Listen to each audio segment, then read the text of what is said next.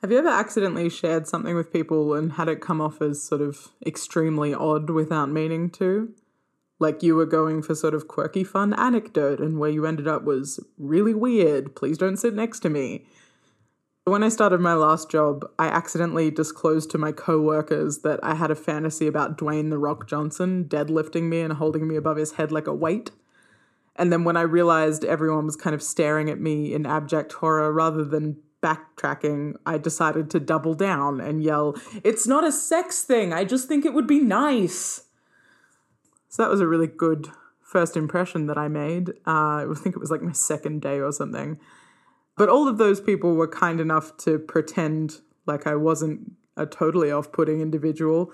And for my birthday, they ended up printing out a picture of The Rock for me, which I stuck to my desk, and it remained there for the rest of my time in that job.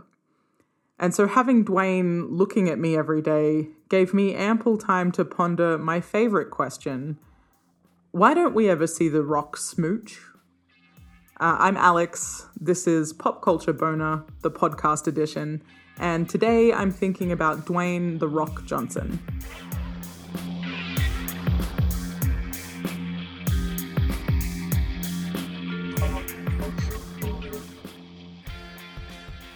So I was trying to think about how to start this episode because actually I unabashedly really love The Rock. Do I need to do a little intro? Do I need to talk about why I love him? Could I even articulate why I love him? Probably not. But there's just something that's kind of distinctly wholesome about him, you know? He started off playing college football, and then after a massive injury, he pivoted to wrestling, and then he dominated wrestling for most of my childhood. And then in my early teens, he pivoted again into movies, and not just into any movie. The greatest movie franchise of all time, The Mummy. Granted, it is the worst film in the Mummy franchise, but you know what? He's in a wig. He committed, okay? I don't have to justify myself to you. Fuck off, it's great. It's been 30 seconds. We've gotten off track. Let's rein it back in. What I'm saying is there's something that's kind of incredible about that kind of adaptability and longevity in a career in entertainment. He's ended up as one of the most highly paid actors on earth. I think he might actually be the highest paid TV star. He makes something like $650K an episode for his show Ballers, which is on HBO. You don't make that kind of cash if you're not getting viewers. So Katie Weaver wrote a really excellent profile about him back in 2017, I think, for GQ. She spends all this time writing around with him, and I really recommend reading it to get the full effect, but I'll give you a little quote. Johnson tested well in what the film industry refers to as all four quadrants: old men, old women, and young women. Broadly, the quadrants thing means that everyone likes him. Specifically, it suggests that if Johnson's personal magnetism were any stronger, birds in his vicinity might plummet from the sky, their internal navigation systems thrown off by the force of his personality. So, I'm not alone in my love. I may be alone in my desire to be lifted like a weight, but I'm okay with that, you know? To each their own. But for someone who's more often than not a leading man now, there's something that's weirdly sexless about The Rock. Now, I would never insult Dwayne by implying that he doesn't do well with the ladies in real life. He's 6'4", he's built like a tank, he has, I assume, several $1 million, which never hurts, you know? He's definitely got fans. But somehow this really hasn't translated into an on-screen romance, even when he's in the leading role with an alleged on-screen love interest. Now, you could argue that this is because he's often in action films and they don't really have a ton of space for romance in the plot. But even then, there's kind of an astonishing lack of sex, or even the memory of sex, that writers usually throw in there to kind of pad out the virility of action heroes. Let's take Vin Diesel as an example. He's been in the Fast and Furious films with The Rock, and I will talk more about those later. But in those films, he has an on-screen love interest who's played by Michelle Rodriguez, and we are constantly reminded that they not only fuck, but that they are in love. And when he's turned evil by Charlize Theron in the last film, spoilers, sorry, Were you invested in the 9-film story arc of The Fast and Furious? Is there even a story arc that stretches 9 films? Why is Oscar winner Charlize Theron in this movie? Anyway, when Charlize turns Vin Diesel evil, she's so drawn in by his sex appeal that she can't resist using that opportunity to kiss him. Even if you think about something else that Vin Diesel does, like the Triple X reboot, for example, within the first 20 minutes of that film, he's having an orgy with a group of English women for information. And in both of those films, these are kind of built into the plot to either give him emotional depth or to establish him as somehow desirable, kind of like a blue-collar James Bond. You don't get that with The Rock. If we look at his role in the Fast and Furious films, he's got a daughter, which means that at some point we can assume that the character had a meaningful relationship with a woman. But he never really expresses interest in women in the series, aside from like saving other female characters sometimes. And it's implied in these acts that he does care about them and it's not generic hero shit, but there's no sex there. So, where is it? Well, I've done some incredibly scientific research, by which I of course mean I've seen every film in the Rock cinematic universe. It is a cinematic universe. Don't ask me how. Anyway, I've broken his characters down into 3 kind of broad categories that stretch across all of his films. The first one I'm calling Big Hottie No Touch. It does what it says on the tin, all right? The Rock is large, and it's heavily implied by the women in his vicinity that they think he's extremely hot. However, and this is important, no one must ever act on this feeling. At one point, The Rock might catch the female lead as she falls, and they'll have like a moment of intense eye contact, and this is designed to kind of allow us to think that maybe they will bonk later. But no one must ever touch their lips to The Rock's lips. This one is maybe the majority of Rock films, I think. My favorite recent example was Rampage, where Dwayne can talk to a large albino gorilla named George, who is his best friend in the whole world. And George becomes infected by an alien space virus and he gets really big and a bit mean. But The Rock can save him, and also the world. By which I mean 1 or 2 of America's large cities.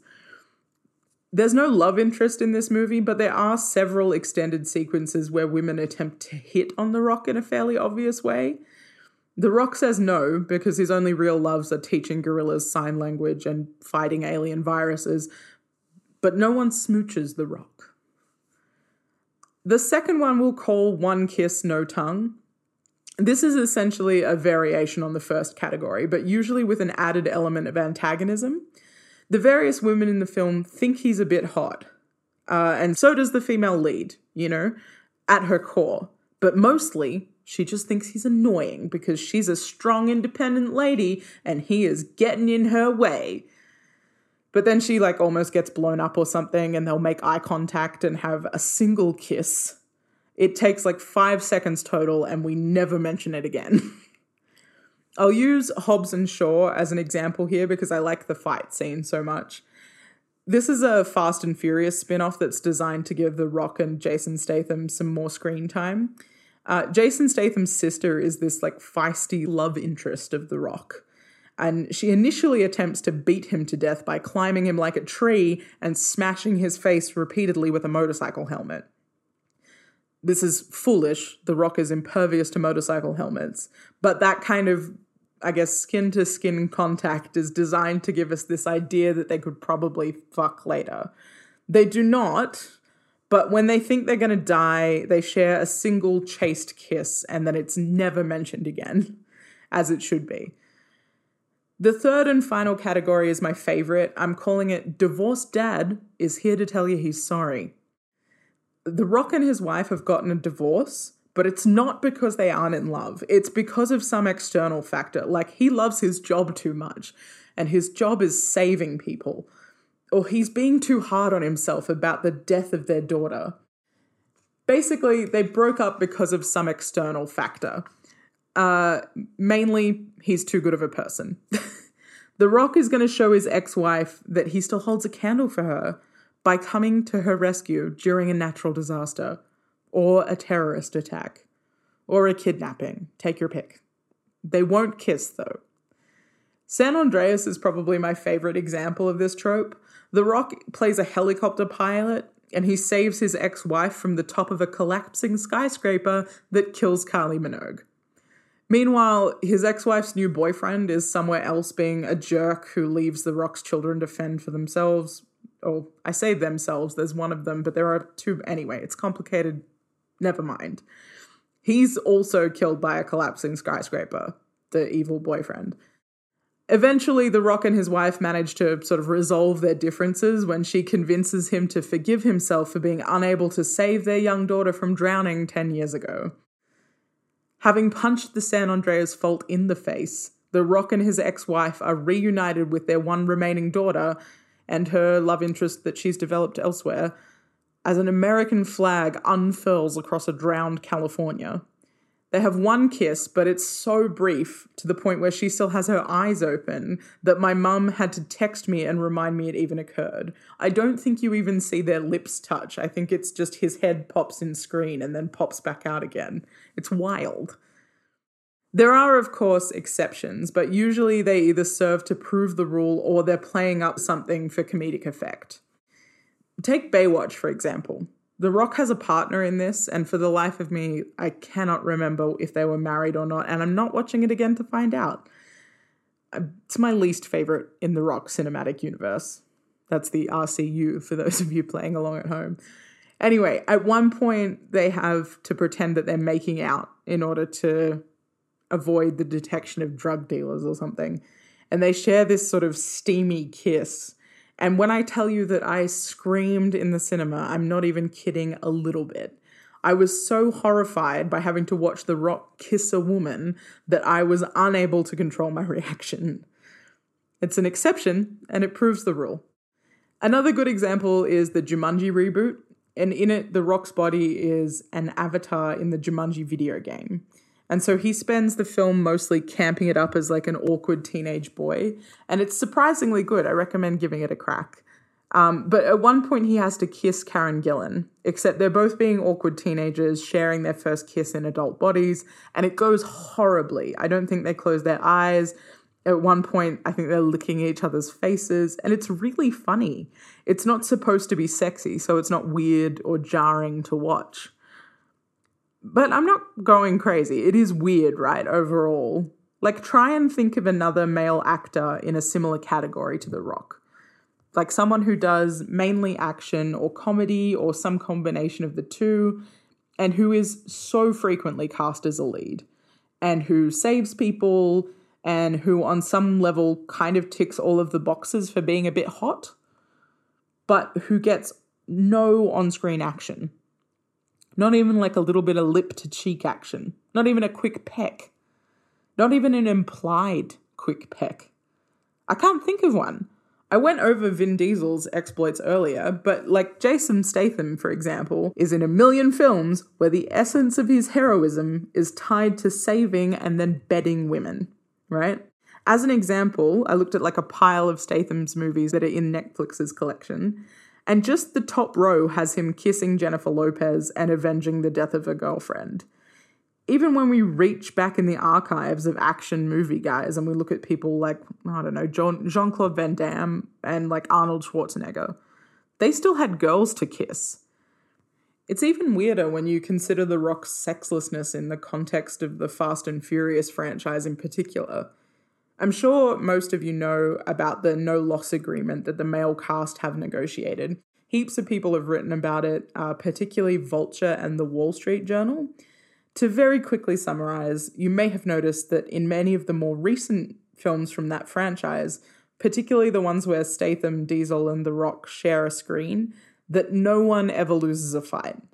Vulture points out that even when you feel like there is a loss, like Jason Statham's character blowing up The Rock, it's still reframed as heroic because he gets blown up to save his partner.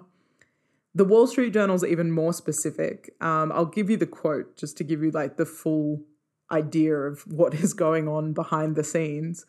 According to the producers and crew members of the films, Mr. Statham negotiated an agreement with the studio that limits how badly he can be beaten up on screen. Mr. Diesel has his younger sister, a producer on the films, police the number of punches that he takes.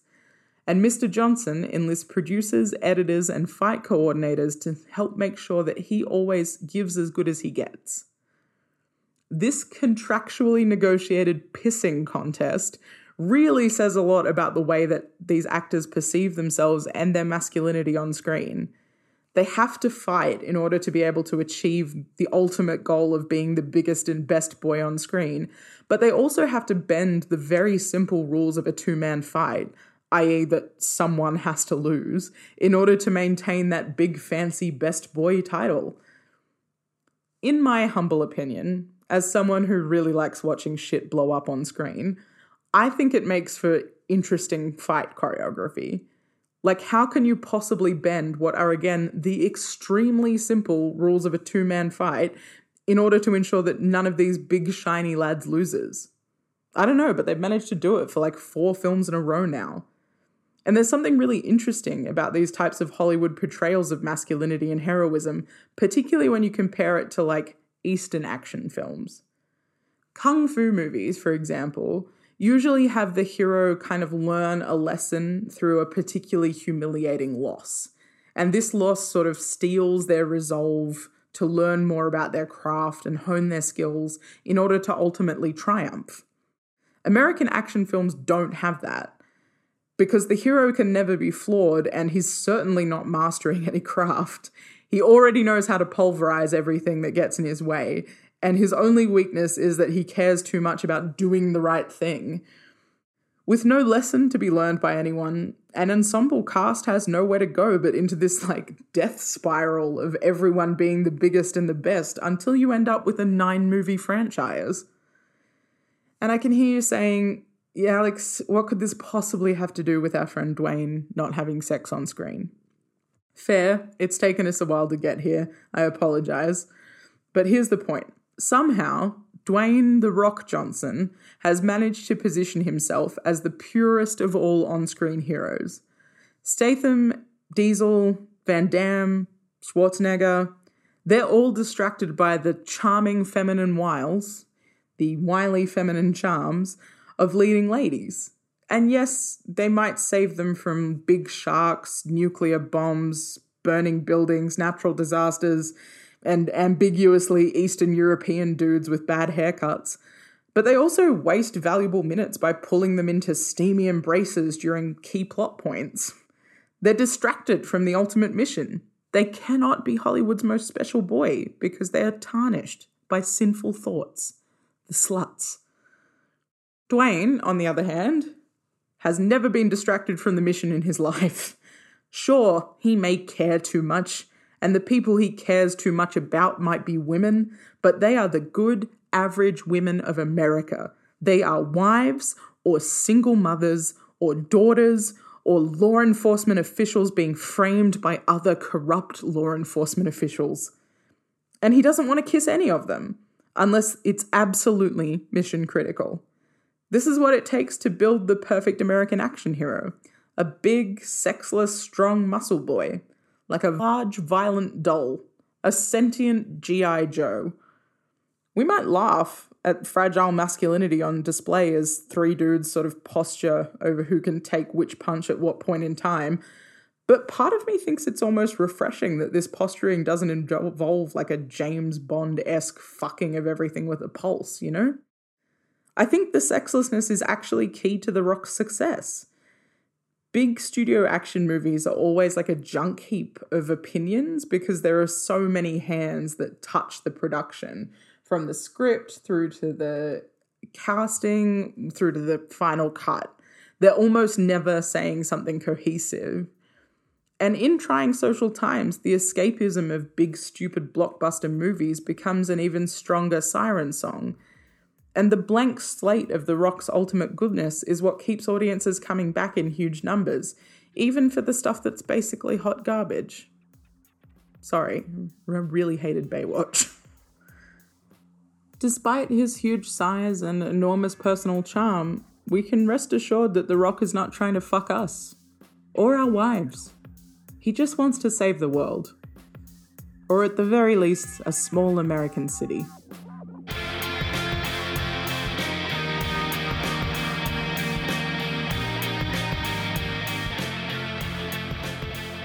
So that's the end.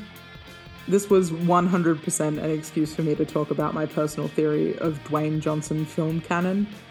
I once was sharing this theory with a friend of mine after a few wines, and he interrupted me and said, "Alex, I love you, but it's 1 a.m. and you're shouting, and the neighbors can definitely hear you." So I would say I'm a little bit invested in the RCU. That's the Rock Cinematic Universe. If you've got an opinion on The Rock's filmography, let me know about it next time you see me at the pub. Unless it's about the Mummy movies. I don't want to hear it.